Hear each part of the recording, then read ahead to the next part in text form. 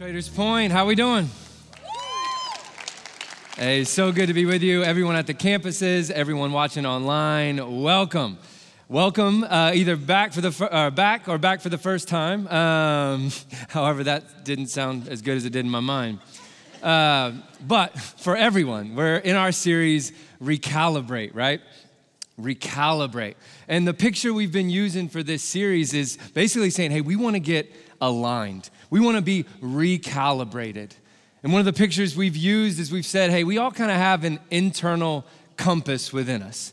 And I think the older we got, we thought maybe the easier it would become to kind of read that compass within us. But a lot of times it feels like that bad boy's just spinning. And it's kind of hard to know where we should go, what we should say, what we should invest in. So what we've said in this series is, hey, we want to recalibrate to what God says. And the way we've said that is, hey, we want to go after true north. And true north is simply following Jesus in every area of our lives. And over the past few weeks, we've been studying through the book of Romans to do just that. We've covered chapters 1 through 7. You guys loving this Romans series? Everyone at the campuses, online? It's been unbelievable. And today we're going to be in Romans chapter 8. If you have a Bible or a device, you can go ahead and flip and get there. And Romans 8, for those of you that don't know, is a really big chapter. There's so much in there. And as I was studying this week, I wanted to kind of give us a framework that as we walk through this chapter for all of us, okay? So there's kind of big 3 themes that we're going to work through in our time together. And here they are. If you're taking notes in your Romans journal, it's this idea of what does the Holy Spirit give us? The Holy Spirit, what is his kind of role? And the Holy Spirit does so much in our lives that this is not going to be an exhaustive list, not by a long shot. But these are just 3 big things that we see that the Holy Spirit does in all believers' lives. The Holy Spirit gives us a position that cannot be removed, a purpose that cannot be ruined, and a power that cannot be rivaled. Come on, a position, a purpose, a power. These are some of the things that we're going to be working through today that the Holy Spirit gives us as followers of Jesus. But before we can get to all of these gifts that the Holy Spirit gives us, we have to make sure that we handle something first. We have to make sure something's true of us and that we're living like it's true as well. And that's what Paul kicks off in Romans chapter 8, verse 1. And it's big. It says, so now there is no condemnation for those who belong to Christ Jesus.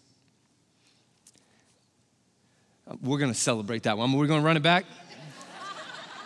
For those of you that know better, so there is no condemnation for those who belong to Christ Jesus. Yes. Hey, you're going to catch up with me. We're going to get there together. And because you belong to him, the power of the life-giving Spirit has freed you from the power of sin that leads to death. Come on, oh yeah. See, now we're getting it. It's so good. The law of Moses was unable to save us because of the weakness of our sinful nature. So God did what the law could not do. He sent his own son in a body, like the bodies we sinners have. And in that body, God declared an end to sin's control over us by giving his son as a sacrifice for our sins. He did this so that the just requirement of the law would be fully satisfied for us, who no longer follow our sinful nature, but instead follow the Spirit. Amen. Yes. That first line is kind of like the hinging point for all of this. There is no condemnation for those who are in Christ Jesus. Now, condemnation is a legal term, and it really comes up when one party is in debt to either an amount or they broke the law. Now they have to go underneath of what this condemnation is. And for us, as sinners, the condemnation that we suffered was eternal death. Complete separation from God. That was our sentence. That was our spot. Sin placed a debt that we could not pay, but thank God that Jesus came and paid it for us. Here's what this is the way the 2 Corinthians summarizes this. It says, for God made Christ, who never sinned, to be the offering for our sin so that we could be made right with Christ. You see, the way that we could have lived to get no condemnation was meant that we had to live a perfect life, to be sinless. And I don't know if you've ever met you, but I've met me. And that wasn't going well for us. But God stepped in and intervened, and even though he knew no sin, he became sin on our behalf.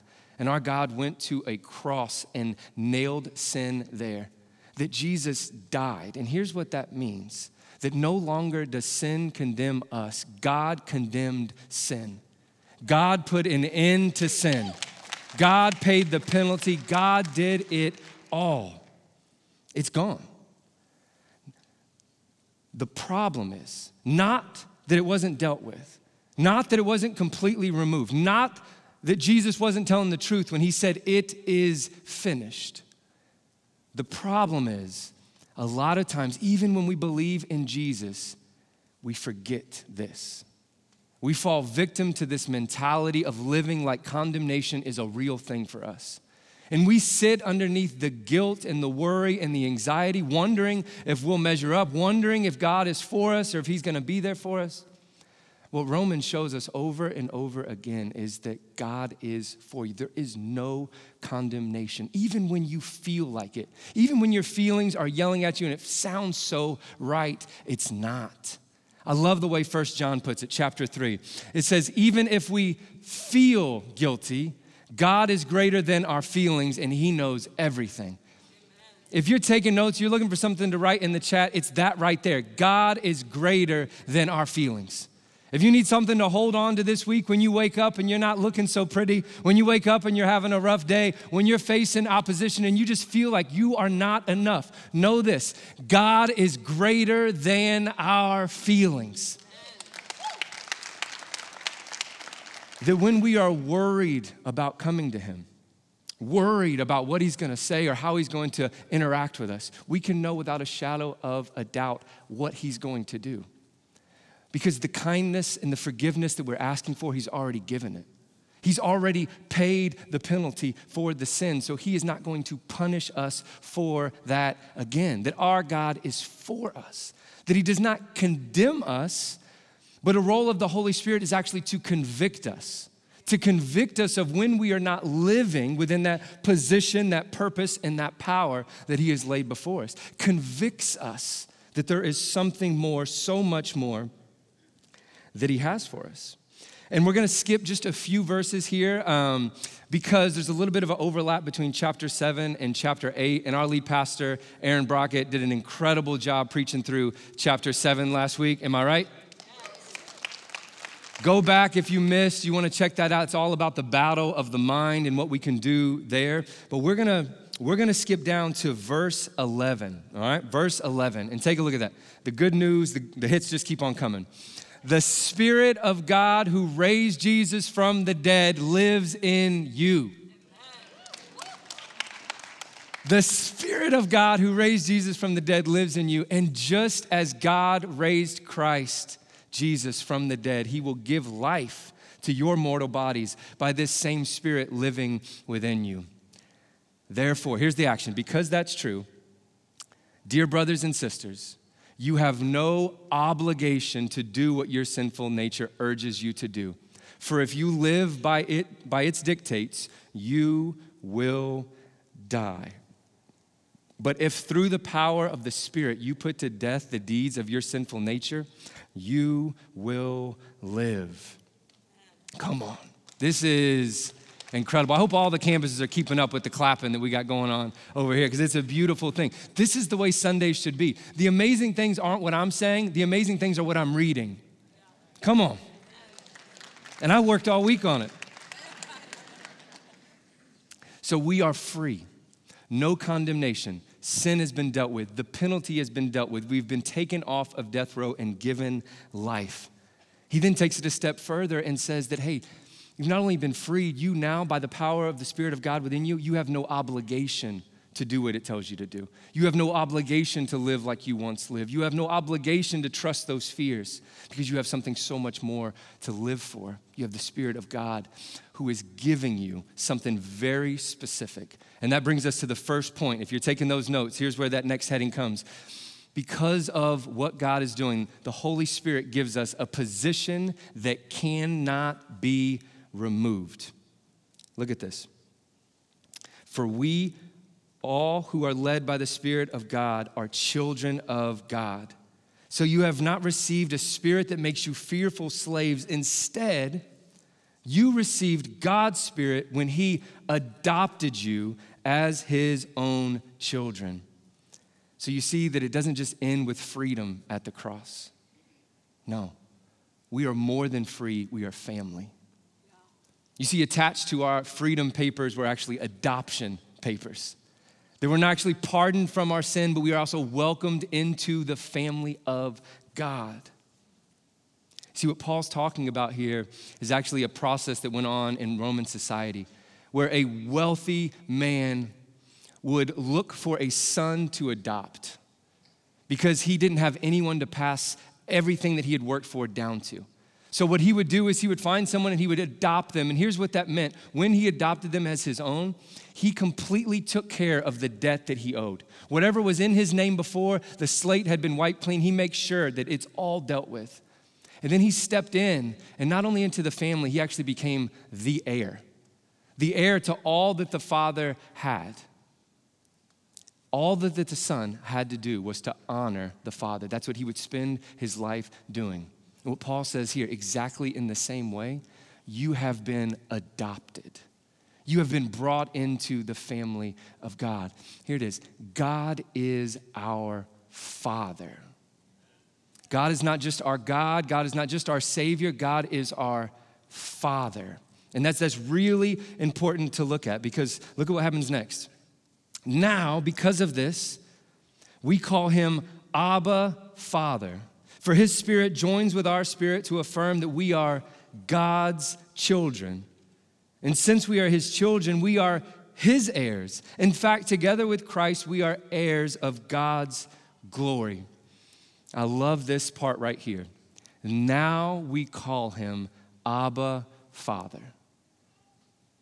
We get to call God Father. And when I read those words together like that of Abba, Father, it made me think of when Jesus used these exact words in Mark. This is when he's out spending the whole night, he's praying, he's about to be taken in, he's about to be crucified. And look at his prayers, look at how he talks. Abba, Father, he cried out. Everything is possible for you. Please take this cup of suffering away from me.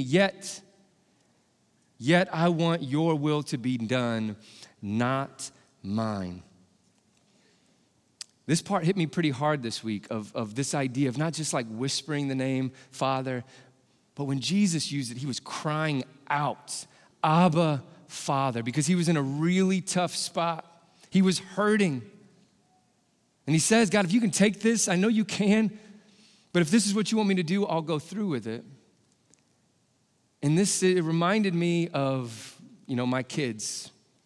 And maybe you have kids and you know what they're like, especially in the middle of the night. That's usually when they cry out. When they're gonna cry out, mom or dad, it's in the middle of the night.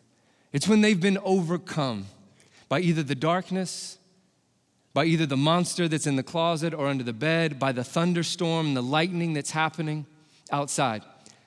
And I'm gonna be honest with you, I'm not at my best at 2 a.m. The older I get, that's not my window. And how many times over the past decade I've gotten up in the middle of the night, almost as many as my wife. It's not close. It's not a competition, but she's definitely winning. But to get up in the middle of the night and to go in there, you know what I mean? Like you're half asleep, you're stumbling through the dark, and you get to them and they're talking about a monster, they're talking about the lightning, and I wasn't at my best. And I just, you just try to get them back to bed, and it's okay.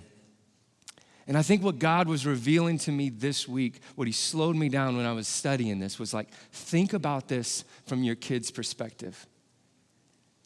that your child was in darkness, that your child was facing something that they couldn't even comprehend fully. They were terrified out of their minds, and they really believed that there was a monster. They really believed that the storms outside were about to come in, and their best move, their first move and only move was to cry out, "Dad." They really believe you can kill monsters. They really believe you can stop storms. God is saying, just like that, just like a child calls out for dad, call out to me. Because unlike you, I really can destroy monsters. Unlike you, I really can deal with the stuff that's in the closet. Unlike you, I really can stop the storms and bring peace to everything. That we have a good Father. That we get to think about him in the same way. And I was convicted of this, so I want to convict you of it. It's usually the way it goes. And here's the challenge for all of us. You're taking notes to make a note of this. This week, in your prayers, exchange the name God for Father. I don't know about you, but a lot of times I find myself praying God, I find myself praying Jesus, but I miss Father. This week, change it and start your prayers with Father. That's the way Jesus does it. There has to be something to it, because not only did Jesus cry out and in his moment of need calls him Father, but you remember when his followers came to him and asked, like, hey, can you teach us how to pray? What does that look like? And he just kind of gives them this template right off top. And you remember how he says it? What he says? Our Father. So there has to be something to it. That Jesus uses it, he instructs us to use it. I think it would grow us in our relationship, our intimacy with God, if we would refer to him as Father, as he's asking us to. Because you see, this universe is not operated by fate. There's just not some power pulling strings behind the curtain. Our universe is operated by a good Father, by the hands of a Father that is working all things together for our good. He doesn't want us to just think of him as God, but as Father, because there's some things that you will only ask a father for. But I also know there's some in this room that, based on your life circumstances, you never got to use the word Father. Or maybe your father passed away years ago and you've never been able to bring yourself to say those words in a long time. Give yourself permission to remind yourself that God is your perfect Father, who will never leave you, who is always there every step of the way. He's a good Father. And it's amazing that he lays all of this out and he shares this with us. But he actually puts a condition there at the end. And did you notice this? He says, but if we are to share his glory, if we're going to share in what he's given us, the freedom, if we're going to share in the family, we're going to share in all this, we must also share his suffering. We must share in his suffering now. It's this idea that once you have accepted Jesus as your Lord and Savior, the Spirit of God is working in you. When he's showing you the family business, what it's like to be a part of the family of God, you will be raging war against yourself. Putting to death your sinful wants and desires and letting God give birth to new ones. He says, share in it. And there's gonna be tough days that come. There's gonna be pain that you experience. But this next section is all about, even when we face pain, even when we get knocked down, even when we don't think we can get up again or that there's more to our story, this is what the Holy Spirit gives us. A purpose that cannot be ruined. The plan that God has for your life cannot be ruined. It cannot be stopped. It cannot be thwarted. I've never used the word thwarted before, but it can't be done. That God has a purpose for your life. And he uses a beautiful illustration to make sense of this, all right? So keep reading in verse 18. It says, yet what we suffer now is nothing compared to the glory he will reveal to us later. For all creation is waiting eagerly for the future day when God will reveal who his children really are. Against its will, all creation was subjected to God's curse. But with eager hope, the creation looks forward to the day when it will join God's children in glorious freedom from death and decay. For we know that all creation has been groaning as in the pains of childbirth right up to the present time. And we believers also groan, even though we have the Holy Spirit within us as a foretaste of future glory. For we long for our bodies to be released from sin and suffering. But we too wait with eager hope for the day when God will give us our full rights as adopted children. There's more to this, including the new bodies he has promised us. We were given this hope when we were saved, the day you were saved. Because if you already have something, we don't need to hope for it. But if we look forward to something we don't have yet, we must wait patiently and confidently.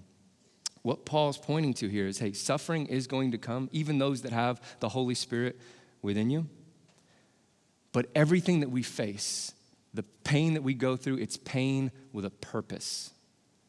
It's pain that is producing something. It's pain that is giving life to something else. And the illustration that he uses here is that of childbirth, right? Now, I've never given birth to a child myself, clearly, but I've been about as close as you can get, all right? I've been in the room 3 different times. Twice went great. The middle time, it didn't go so great for me. My wife did great. She really held in there. But I'm in there, and if you've ever been there, there's a lot going on. There's some groaning, there's some yelling, there's some pushing, but we're all in it together, right? The doctors are down there, I'm up top, coaching, doing my thing, Ted Lasso at his best, Mr. Positivity. We're gonna be all right. No, it's good, yeah. And everything was going until it wasn't, right? I'm standing there until I'm not standing there. I might have passed out, all right? I passed out. And I didn't just pass out. Like, I fell backwards through the table, knocked everything off. I'm laying on the ground cold. If you wonder, hey, I wonder what the doctors do when that happens to a dad. They do nothing. No one moves. No one flinches. They just keep doing what they're there to do. And I don't realize it until I come to that I've even passed out, right? So I come to, and all I hear is the doctor in a very calm voice just saying over and over again, hey, dad down, dad down. We got a dad down in here. I'm so embarrassed that I go to just jump up and to pretend like, what are you talking about? I didn't fall down. My mind has come back. My body has not come back yet. So I go to pop up, but my neck is stuck. This is all I can move. And I'm just squirming back and forth on the table, or on the floor. And I finally get up, and I get there just after our son comes into the world. But what Paul says, I didn't want to tell my family when that happened. If you want to know the power of Jesus, I'm sharing it with thousands of people today, the most embarrassing moment of my life. And to prove how horrible men are that they will even make a day like childbirth about themselves. I'm the worst. But childbirth has to be one of the most painful experiences on the planet. Yet on most days, I think most moms would say, hey, it was worth it. It changed me. It changed my body. It changed my bladder. It changed my skin. It changed me, every part of me from the inside out. And it was painful, and I suffered, but it brought life, and it brought love, and it was worth it. Paul says to think about, come on.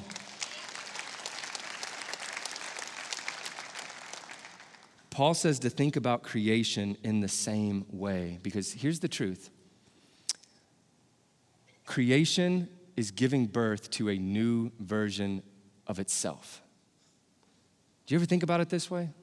That it says in Romans 8 that all of it was subjected to the curse. All of it is in pain. All of it is changing.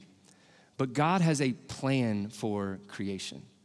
That it's actually giving birth to a new version of itself.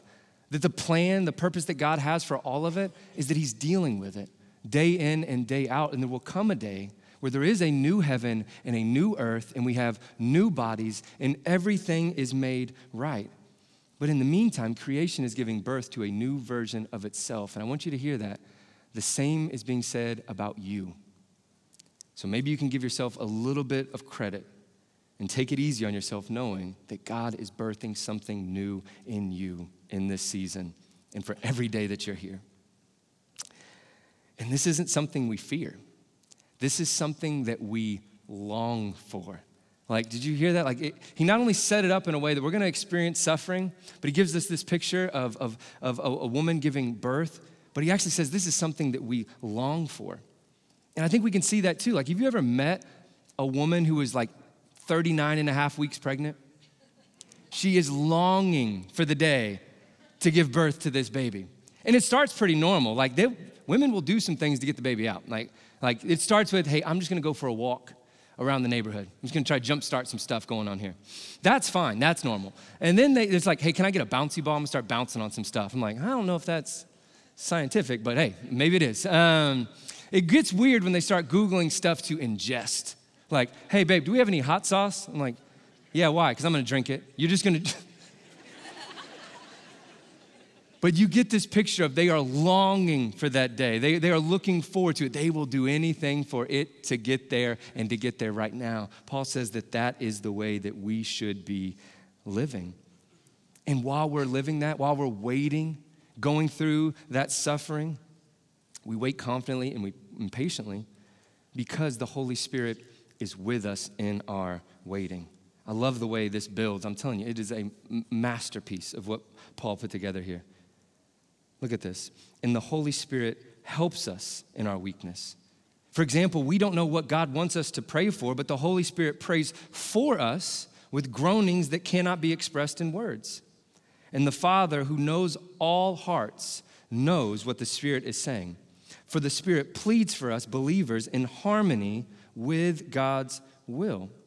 So what Paul's saying is that the Holy Spirit teaches us the language of prayer.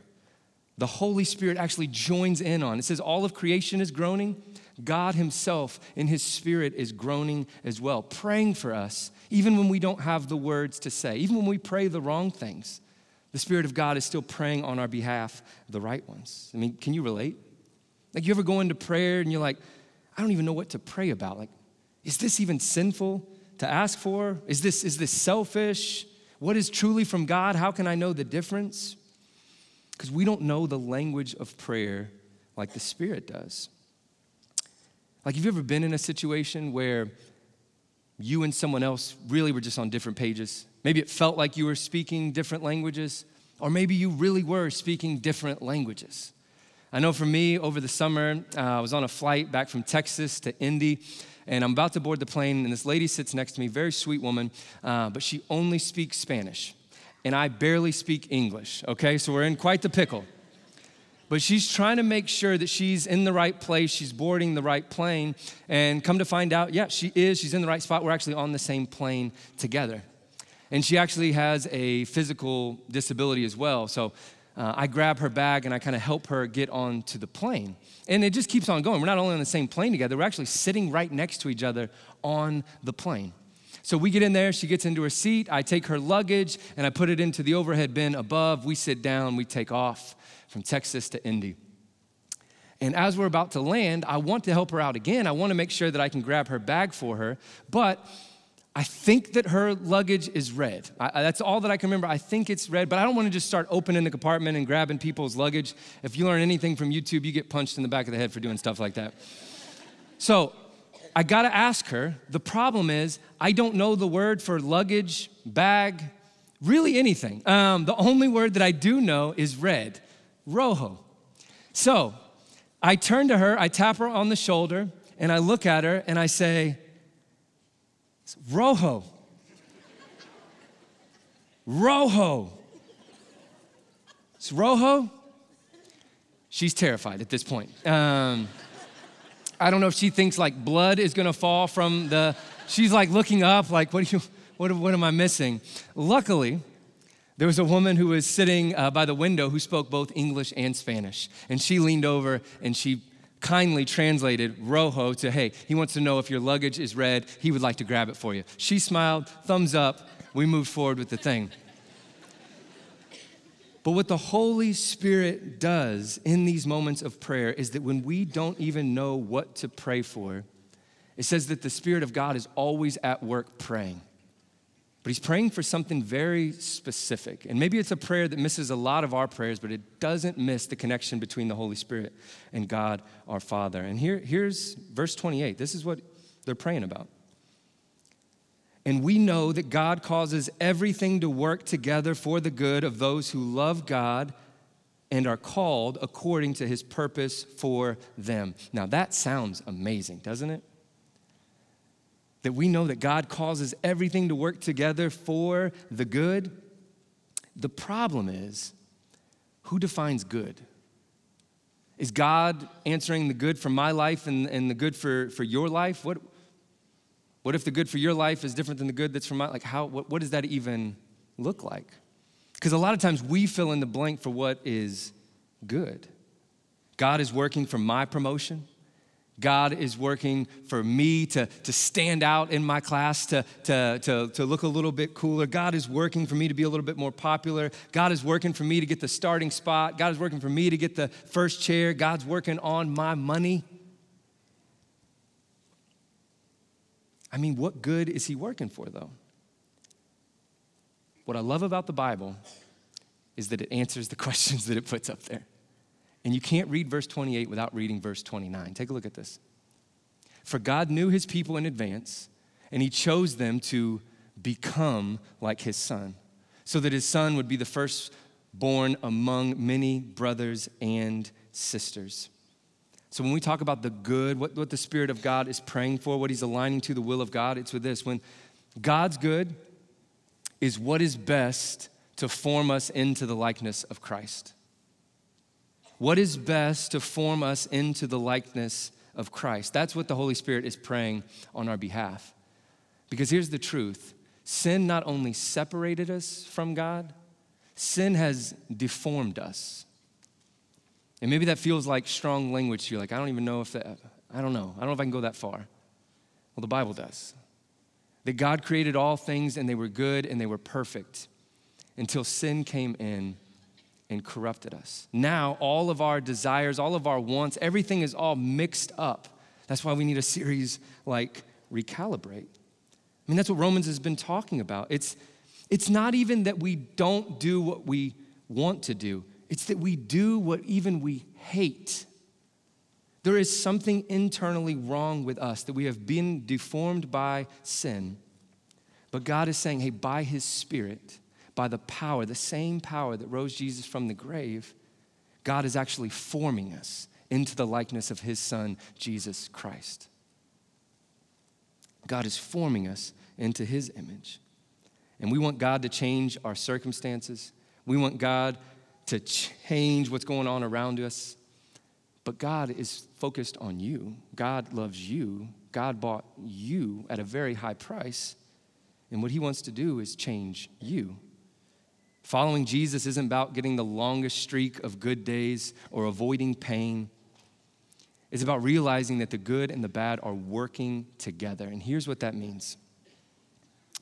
Good circumstances can be terrible for you. Notice the quotations. Bad circumstances can be wonderful for you in the kingdom of God. It is an upside down kingdom. And if you're looking at God to only bring you good things or to avoid the bad things, you're missing out what he's trying to do. And I think we know this to some level, right? Like, have you ever met someone that said, hey, when I lost my job, it was the best thing that ever happened to me. When I got sick, it was the best thing that ever happened to me. It was actually freeing. And have you ever heard it on the flip side? Have you ever met someone, a man or a woman, who gave their whole lives working towards one thing, and they rolled over and they threw out everything else to get this one thing, and they finally got it? And what they say is the worst thing that ever happened to me. Or it wasn't what I thought it would be. No, in the kingdom of God, God's saying, hey, I'm gonna cause all things to work together, that there's gonna be an opportunity for me to form you into the likeness of my Son if you share in this suffering, if you follow the prompts that I give you. I love the way John Newton said it. He said, everything is necessary that he, God, sends. Nothing can be necessary that he withholds. Or maybe if that doesn't hit it for you, maybe you like the way Kanye said it, that everything I'm not made me everything I am. Not Kanye fans in this service either, okay? I went for it. The first service, I was like, maybe they're just a little bit older. It was from the first album. I thought it was fine. We're going to skip past that, though.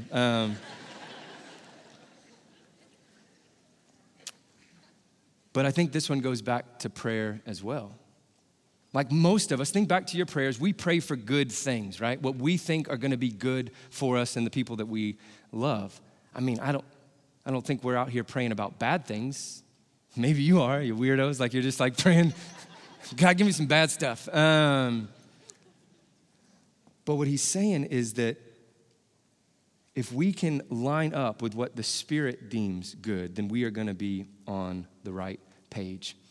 And this is what really convicted me, just a few questions. And the way this works is, when I'm studying, I get convicted, so then I get to share it with you. And hopefully God gets to do the same thing with you as well.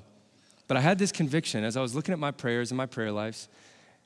If all of your prayers from this week were answered, would you look more like Jesus?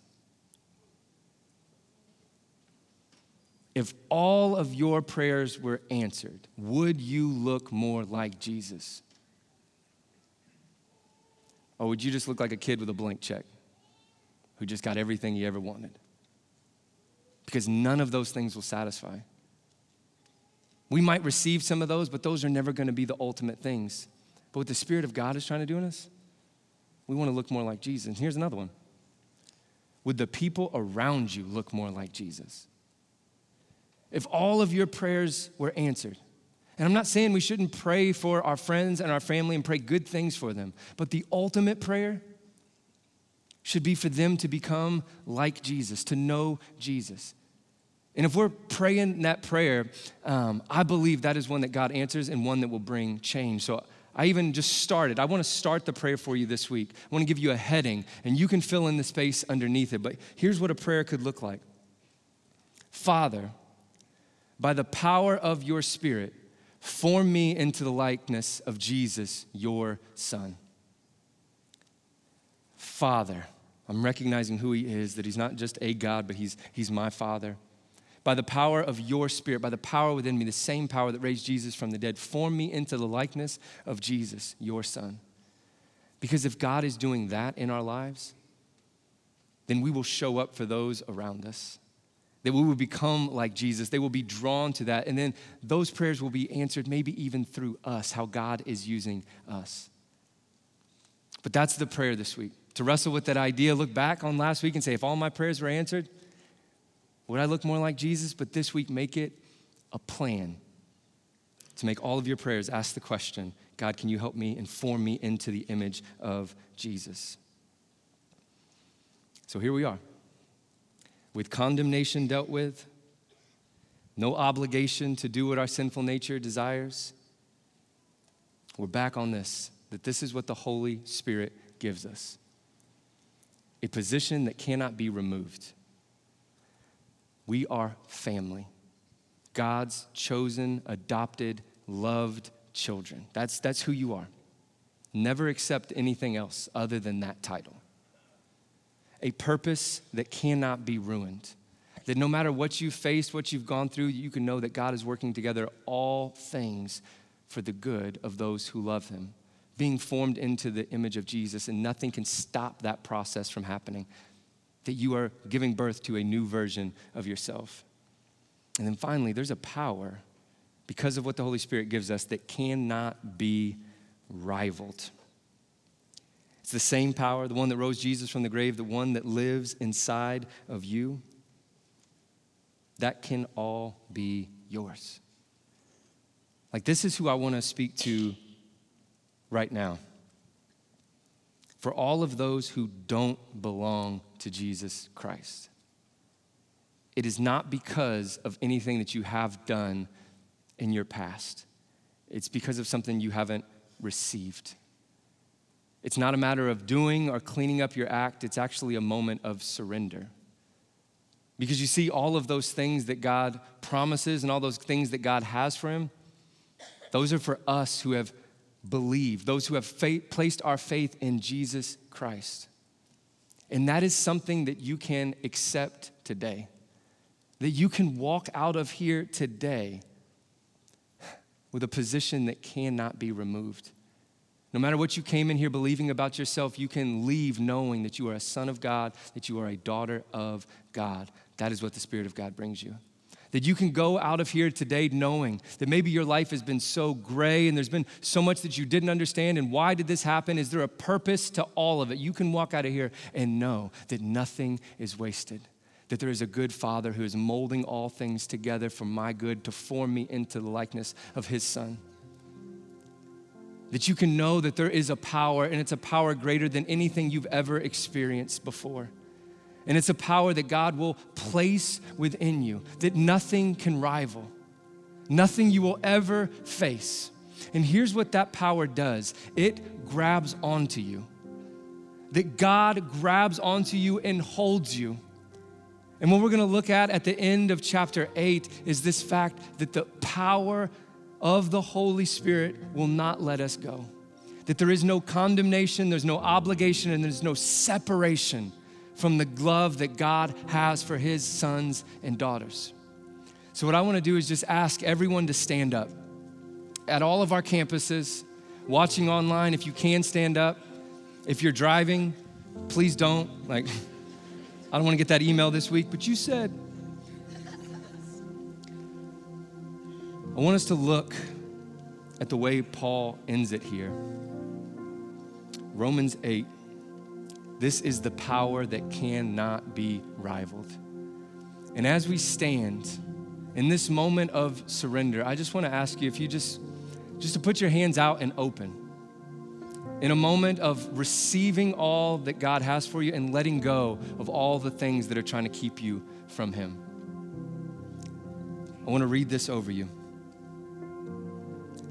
It says, what shall we say about such wonderful things as these? If God is for us, who can ever be against us? Since he did not spare even his own son, but gave him up for us all, won't he also give us everything else? Who dares accuse us whom God has chosen for his own? No one. For God himself has given us right standing with himself. Who then will condemn us? No one. For Christ Jesus died for us and was raised to life for us, and he's sitting in the place of honor at God's right hand, pleading for us. Can anything ever separate us from Christ's love? This part's for us. Does it mean he no longer loves us if we have trouble or calamity or persecuted or hungry or destitute or in danger or threatened with death? As the scriptures say, for your sake, we are killed every day. We are being slaughtered like sheep. No. Despite all these things, overwhelming victory is ours through Christ who loved us. And I am convinced that nothing can ever separate us from God's love.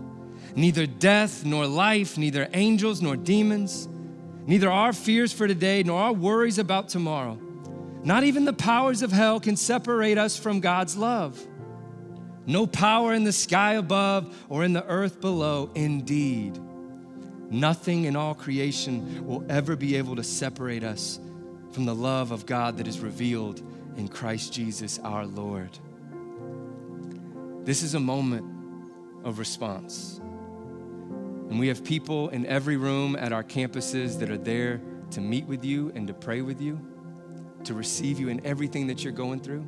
For those online, just follow the prompts on the screen. But what I want to do in this moment is to pray for us, to pray all of those things over us before we go from here, so that we can come to know this Father of ours, and that we can come to be formed into his image and live a life knowing with confidence, waiting patiently for all that he has for us. Would you pray with me? God, we thank you. God, we thank you for this moment. God, we thank you for your scripture. We thank you for the pictures that you've painted of all that we can have because of all that you have done. God, don't let us get in the way of that. Don't let us get caught up in our feelings or believing things that are not true. In the name of Jesus, there is no condemnation for those who believe in you. None. God, that we have a purpose that has been placed on our lives. God, you have a plan for us. And you have a power that you've decided to give to us, that you've decided to place within us, the same power that rose Jesus from the grave lives within us. So God, what we want to create right here in this moment of surrender is a time to respond. God, I pray that we would give room for everyone at the campuses, everyone watching online, to have a space to talk to their Father, maybe to talk to their Father for the first time. For them to know that they are loved and adopted. God, let them receive that in this moment. Let them ask big things, intimate things, the biggest things. God, we pray that right now in this space, in this moment of quiet, we respond.